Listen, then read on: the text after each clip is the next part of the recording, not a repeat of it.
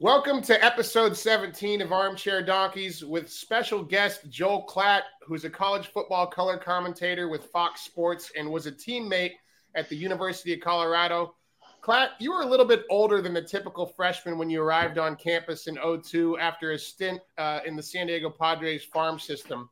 Tell us a little bit about the decision-making process that took you down that path and what eventually led you to CU. Well, it's funny, and I'm glad Bob's on this podcast so he can hear this too, because he played a direct role in my life path, whether he knows it or not.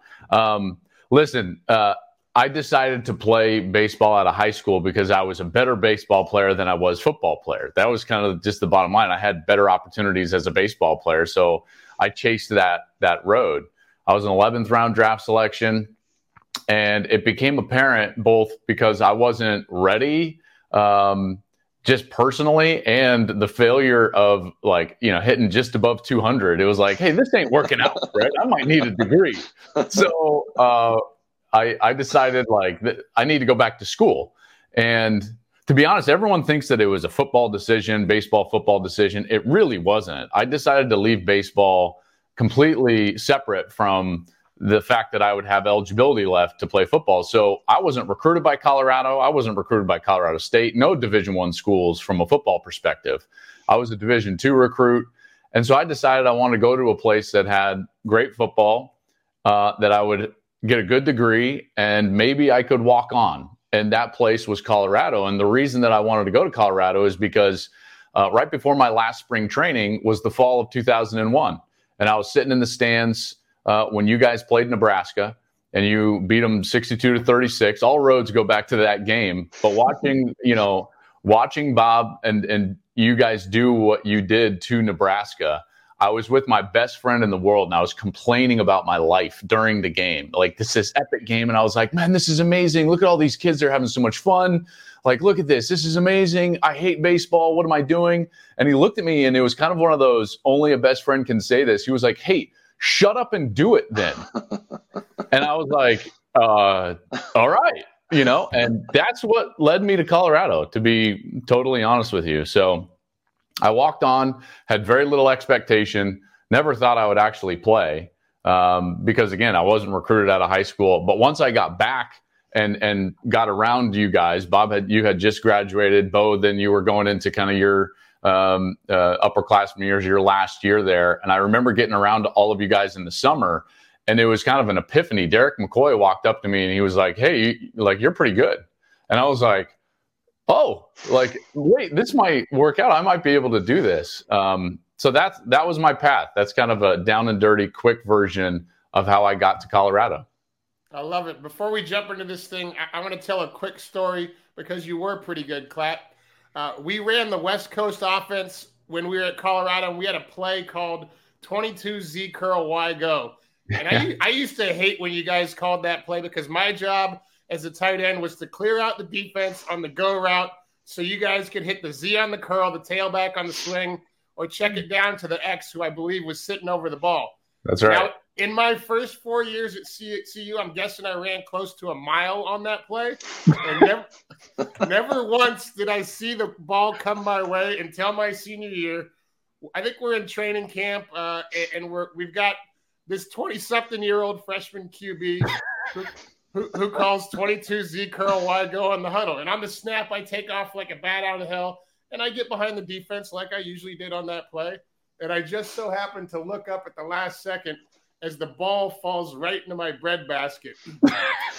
Now, I'm pretty sure Watson got in your ass after that because I wasn't in the progression, but I knew then that you were going to be a special player at CU. Here's what I hated. Okay, this is great. I remember that specifically because you're right. It was one of the first times Watts got all over me, What are you? It is one curl. He's all over me. And I said to him very calmly, I was like, yeah, but the Y's alerted versus open. And he was like, ah! And Bob, you remember when he wouldn't have and he was just like, James, you're in, and he just repeated me in the huddle. And I was just like, oh, what's going on? I remember that specifically. Watts. I love that you had that answer, because that was my first question. How did Watts respond after you throw in that ball? He replaced me. He put James in the lineup. All right, Klatt, this show is all about trying to best the Vegas odds makers. We've got two fantastic matchups this weekend. Bob, why don't you start us off in Kansas City, where Cool Joe and his Bengals are being gifted 7 points before this thing even kicks. The over-under in this game is 54.5. Yeah, I think we're in for another good weekend of football, guys. Personally, I think the Chiefs have been this team where, through the first part of the season, halfway through the season, they weren't this like explosive offense that we're used to seeing. But over the last few weeks, they've, come back to who we know them to be. So I don't think they're not going to have any problems scoring points, but I also think it'll be pretty similar to last weekend's game against the Bills, where, they're going to have a hard time slowing the Bengals down as well. So right now, that's a lot of points, when you're giving up a touchdown, and especially, if you can tease it with something else and get a 6 or 7 more points for the Bengals, I feel like it's going to be close. So I like the Bengals and the young kid, these guys, the beauty of sports and competing, which you guys know, right? You don't know what you don't know. And the Bengals are just flying around, having fun, and they're pretty damn good, and they're winning games. So I don't see that. I don't think they leave Kansas City with a win, but the gambling part of me likes the points. And even if you want to tease it and get more points. Like if I jump in, we didn't see this game. Well, we saw this game not long ago. Right. And it was in Cincinnati. They combined for, I believe it was like 65 points, over 900 yards of offense. And that's in a regular season, which I would argue in particular after what we saw last week is not as explosive as what you're probably going to see in the playoffs. So from my seat, I look at like the Bengals getting 7 is interesting. I look at that total. And I'm like, 54.5 seems low for these two teams, these two quarterbacks, these two wide receiver groups, in particular after what we saw in that last game. And I know it was in Cincinnati, but Cincinnati got that win 34-31. The Chiefs were playing hard because they needed home field advantage in that, which they didn't get because they lost that game. And I just don't think that the Chiefs have an answer for the passing game of the Bengals. Now, that doesn't mean I think the Chiefs are going to lose the game. I would pick them to win. But, man, that total to me is what stuck out. 54.5 when we just saw them climb over that by 10.5 points not that long ago. Joe Burrow in games that matter, I always go back. Like if you go back to when he's really on the line in the last like 5-6 times that's been the case going back to college, this dude is lights out. And I expect him to be similar this weekend. I'm with both of you guys. I think it's tough not to think that the Chiefs are not going back to their third Super Bowl in a row here, especially after they did last week. But like you said, there's something special about this Cincinnati kid. I know he was sacked a playoff record 9 times last week.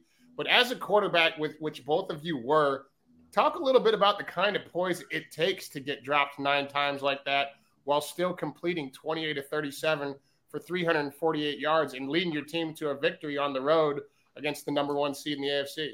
Well, I feel like more of an expert on that because of the offensive line Bob played behind versus the offensive line I played behind.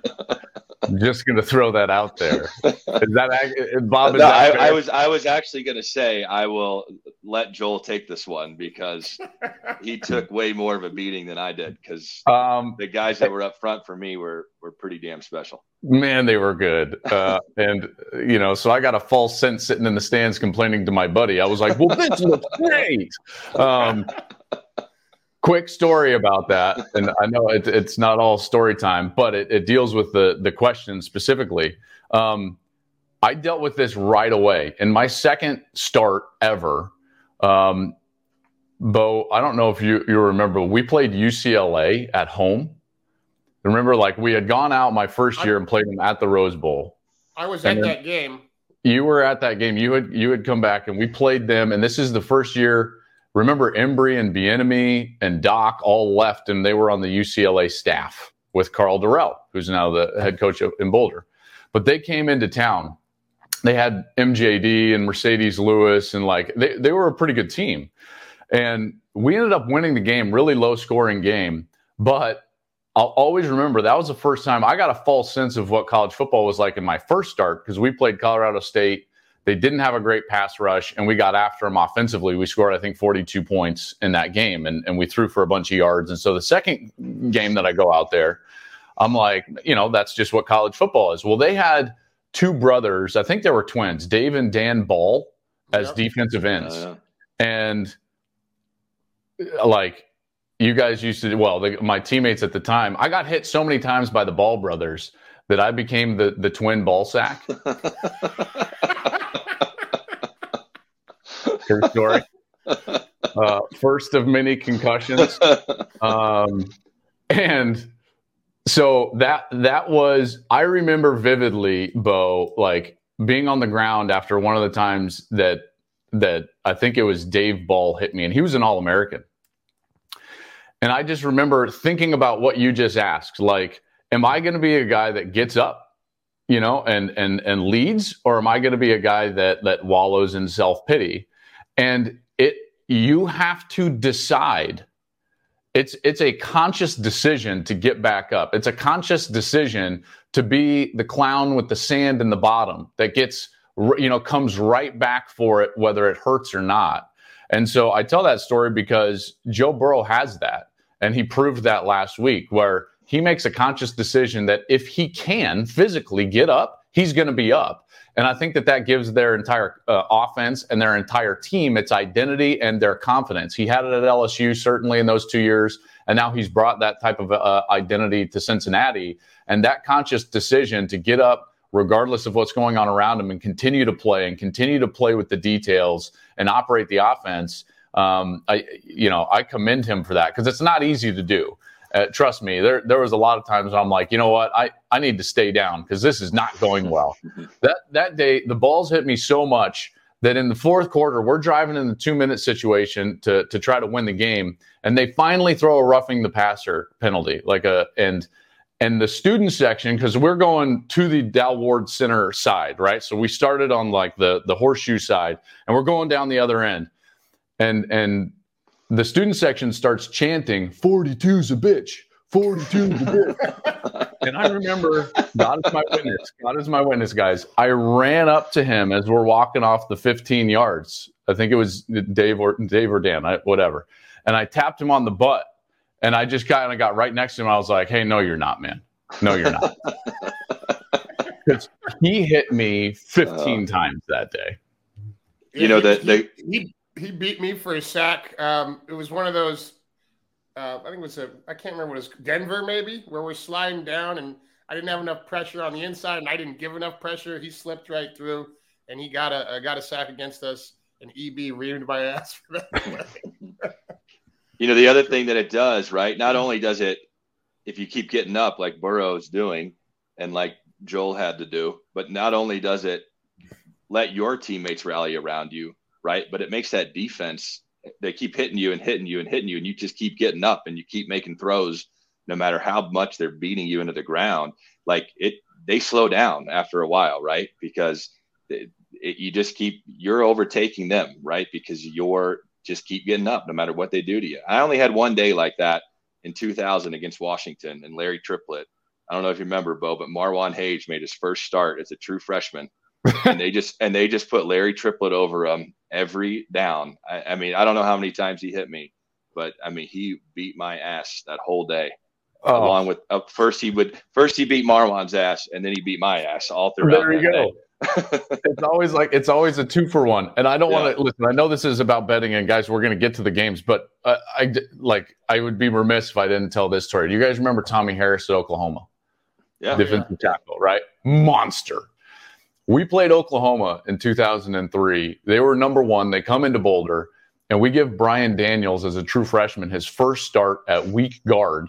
And that week, we decided it's a brilliant idea to install 3-jet protection along with 2-jet. So 3-jet means that the weak side's going to be manned up, and we're going to slide strong. Remember? And so the 3 technique on our first third down of the game is Tommy Harris, and Brian Daniels is man-to-man protection on Tommy Harris.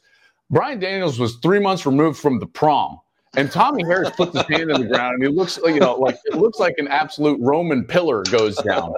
He beat Daniels so fast that he thought it was a screen and stopped. And we were looking at each other eyeball to eyeball. And I was like, nah, and I just threw it at Bobby's feet. Bobby Purify's feet. And it wasn't a screen. And he looked at me and he was like, oh, that won't happen again. I ran off the field. I got on the headset and I told Watts, I was like, hey, Watts, you call 3-jet again, I'm calling timeout. So here's one of the things that impresses me most about Joe Burrow. Yes, he's been taking those hits and getting back up. But also, we didn't see any errant throws out of him. We didn't see any rush throws. He takes the sack. If he's got to take the sack, he takes the sack. And I think that's pretty special, and it just clearly shows the kind of poise that guy has. Yep. I don't think the Chiefs' pass rush is as scary as the Titans' pass rush. And I think that we're going to have another shootout on our hands with Burrow really matching the play of Mahomes here. In what might be another last man standing type of game. And for that reason, I like the Bengals +7, Bob. I'm with you in that. And I'm with you on the tease. I love the Bengals +14 in a 7-point teaser. I will say this about Burrow is, and he displayed this in college, and it's the same right into his first few years here in the NFL. The guy processes information so quickly, and he does it within rhythm. I've always loved his footwork. He just plays with this ease and rhythm. His footwork almost reminds me a little bit of a Joe Montana-esque. He's just always in rhythm and he's not panicked. You never see the fast, choppy, sink down steps. Mm-hmm. He's always just kind of moving, gliding, back foot, under himself so he can get the ball out. And it allows him to be incredibly accurate down the field, regardless of what's going on around him. And then he goes by the old adage, as Bob will roll his eyes, you never go broke taking a profit. He doesn't. How many times did we hear that? But he doesn't, right? Like a sack at times is fine. Like you're going to take the sack. He doesn't do it in the red zone or when he's just in field goal range because he's smarter than that. Right. But in the normal course of downs, he understands if we need to punt here, that's going to be okay. The last thing I'm going to do is force the ball and give them a free possession because he understands the value of the possession. So his ability to process information in rhythm and then his understanding of not forcing the football, I think is very unique for a young player and gives them a great passing offense. And by the way, I would be remiss if I didn't mention this. Zach Taylor cut his teeth as a West Coast guy, right? So this is what we ran, guys. But Zach played at Nebraska. They ran the West Coast under Bill Callahan. Then he was kind of a Sean McVay guy. He was under Mike Sherman as an assistant coach at Texas A&M, where he was quarterback coach to Ryan Tannehill when Tannehill switched from wide receiver to quarterback. So this guy's been around for a long time, Zach, and he played the position and understands what Joe is going through there. And you can sense and feel that rhythm and timing to their passing game. The timing and the spacing of what they do in the passing game is really unique. And I think it's really good. And that's what allows them to have success. All right, Klatt, take us to SoFi where the 49ers are a 3.5-point dog at the Rams. The over-under in this game is 45.5. This feels like the team that maybe isn't as talented as the opponent, but the 49ers, for whatever reason, just have the Rams number. And I think it's because they play a grittier, tougher style of game. I think that the Rams have a lot of flash, even defensively, a lot of flash. The problem is that 49ers team, they are relentless. It feels like they should be a cold weather team. Last week when I was watching the Green Bay 49er game, I was like, these two teams are in opposite cities. Rodgers would rather be playing in Northern California. I think Aaron Rodgers would have rather that game been in San Francisco or Santa Clara, whatever you want to call it. And the 49ers are like, no, our game travels because of what they do at the line of scrimmage. And that's what I think the Rams struggle with is matching the 49ers at the line of scrimmage. I really like the Niners in this one. They're getting 3.5. I don't love the over-under just because you could see the defenses play well. You could also see the offenses get loose. I don't have a great feel on that, but I do like the Niners getting 3.5 there. Bob, what are you seeing here? Well, I still think the Rams are the best team in the NFL, and they're playing well at the right time.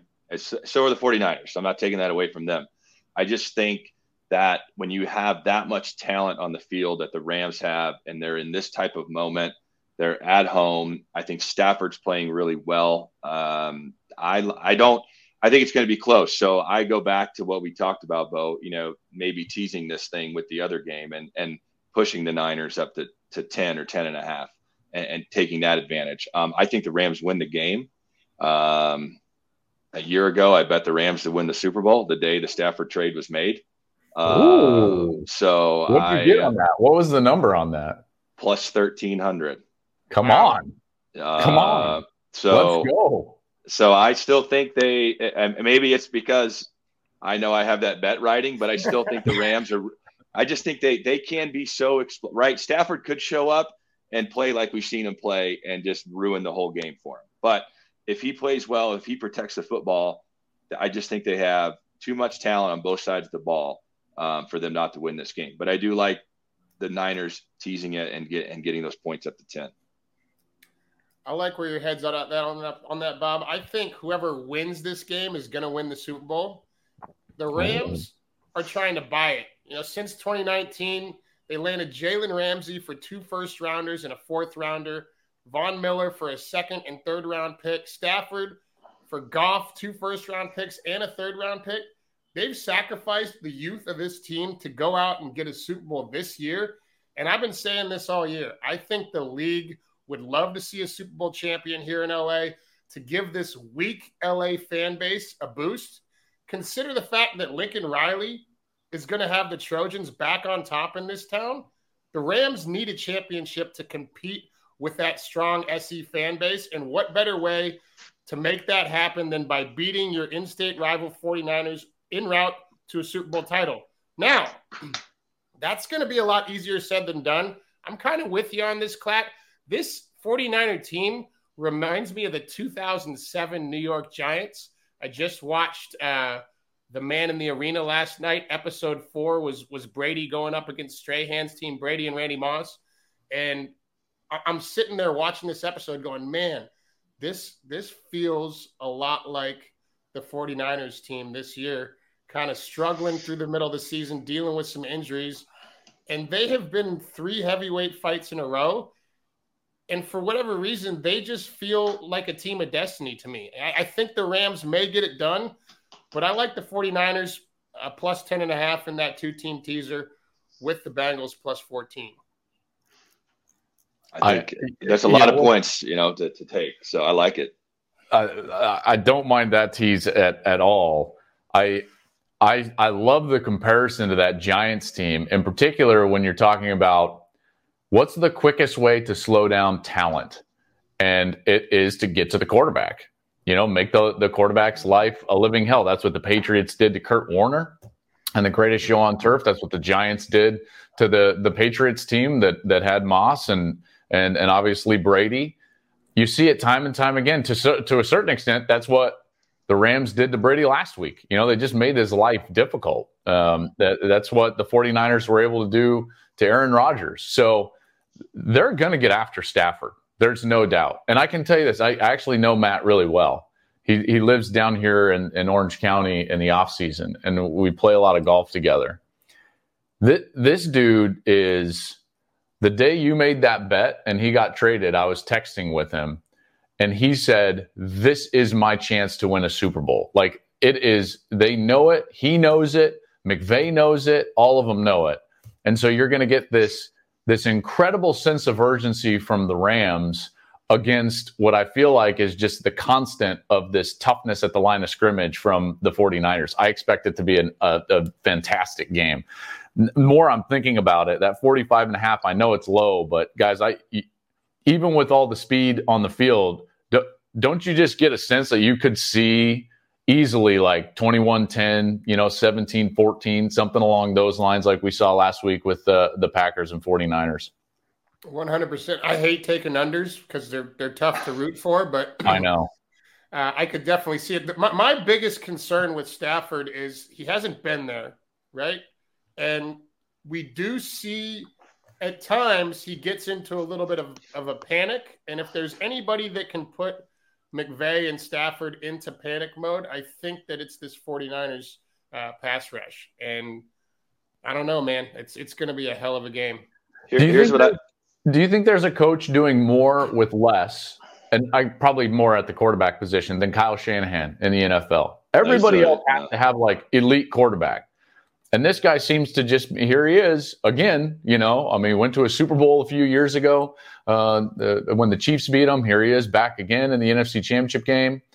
Like, this guy is proving out to be one of the top 2, 3, 4 coaches in the National Football League. Yeah, absolutely. He's doing a hell of a job. I think the biggest part of this game, guys, this is what I don't like about the Rams and McVay. When they get up, I feel like he takes his foot off the gas pedal, and then the game goes sideways. Instead of just stepping on their throats, keep scoring, keep their offense going. Because the second they slow down and they don't do what they do, everybody comes back in the game against them. It's the mentality of the whole team and the play calling and everything. When they get, we've seen it twice now. They're up 17-0 on the Niners. They're up huge on Tampa Bay, and they just kind of start fluttering. It's like everybody calls off the dogs. Yeah. So I hope if they get out early, I think I would like to see him to just put the foot on the gas pedal and do what the Bills did to the Patriots. Sure. Just keep going and scoring and scoring. Yeah. The thing you mentioned quickly, Bo, about LA is 100% accurate. While the NFL is king, and no one would argue that it's not, it is a rarity that in the second biggest city in our country, if USC is good, they're bigger than the Rams. Right. So it's such an interesting town to be in because no one's really affiliated with these NFL teams like the Rams and Chargers, but everyone's desperate for USC to become a power again. And it certainly feels like Lincoln Riley is going to put them on that trajectory. Those Matt Leinart, Reggie Bush teams, and I know you work with those guys. Those guys were kings when they were in LA. They were as big as the celebrities you could get in this town when they were in college. Matt tells me a story that, because the Lakers were great those years, remember, they had Kobe, Shaq, they were winning titles. And Matt tells me stories that he and Reggie would get into clubs before Lakers during those years. Like Reggie Bush was the biggest star in Los Angeles, period. Yep. Well, hell, back in those days, you go to a USC game now, there's not one celebrity there. But back in those days, when they would, when they'd be on TV, they'd be scanning to show, like, here's everybody on the sideline, right? Because that they got to show their face, whatever the hottest ticket is in town. That's right. And I think Lincoln Riley's going to get him back to that. Klatt, I know how busy you are, and I just want to say thank you for coming on to talk football with Bob and I today. We had Ches on last week, and I wish I could say that one of us had a whole lot of hope for the upcoming season in Boulder. Well, listen, my man Ches, I feel like I'm talking him off of a ledge every other day on the text, and man, I love that guy so much. I'm glad that you had him on. It's great to talk with you guys. Hopefully, we can all get together sometime soon. I know that we're doing a golf event for Gary at some point, so hopefully I can get back for that. But it'd be great to see you boys, and I appreciate you having me on. Thanks, Klatt. I appreciate you, man.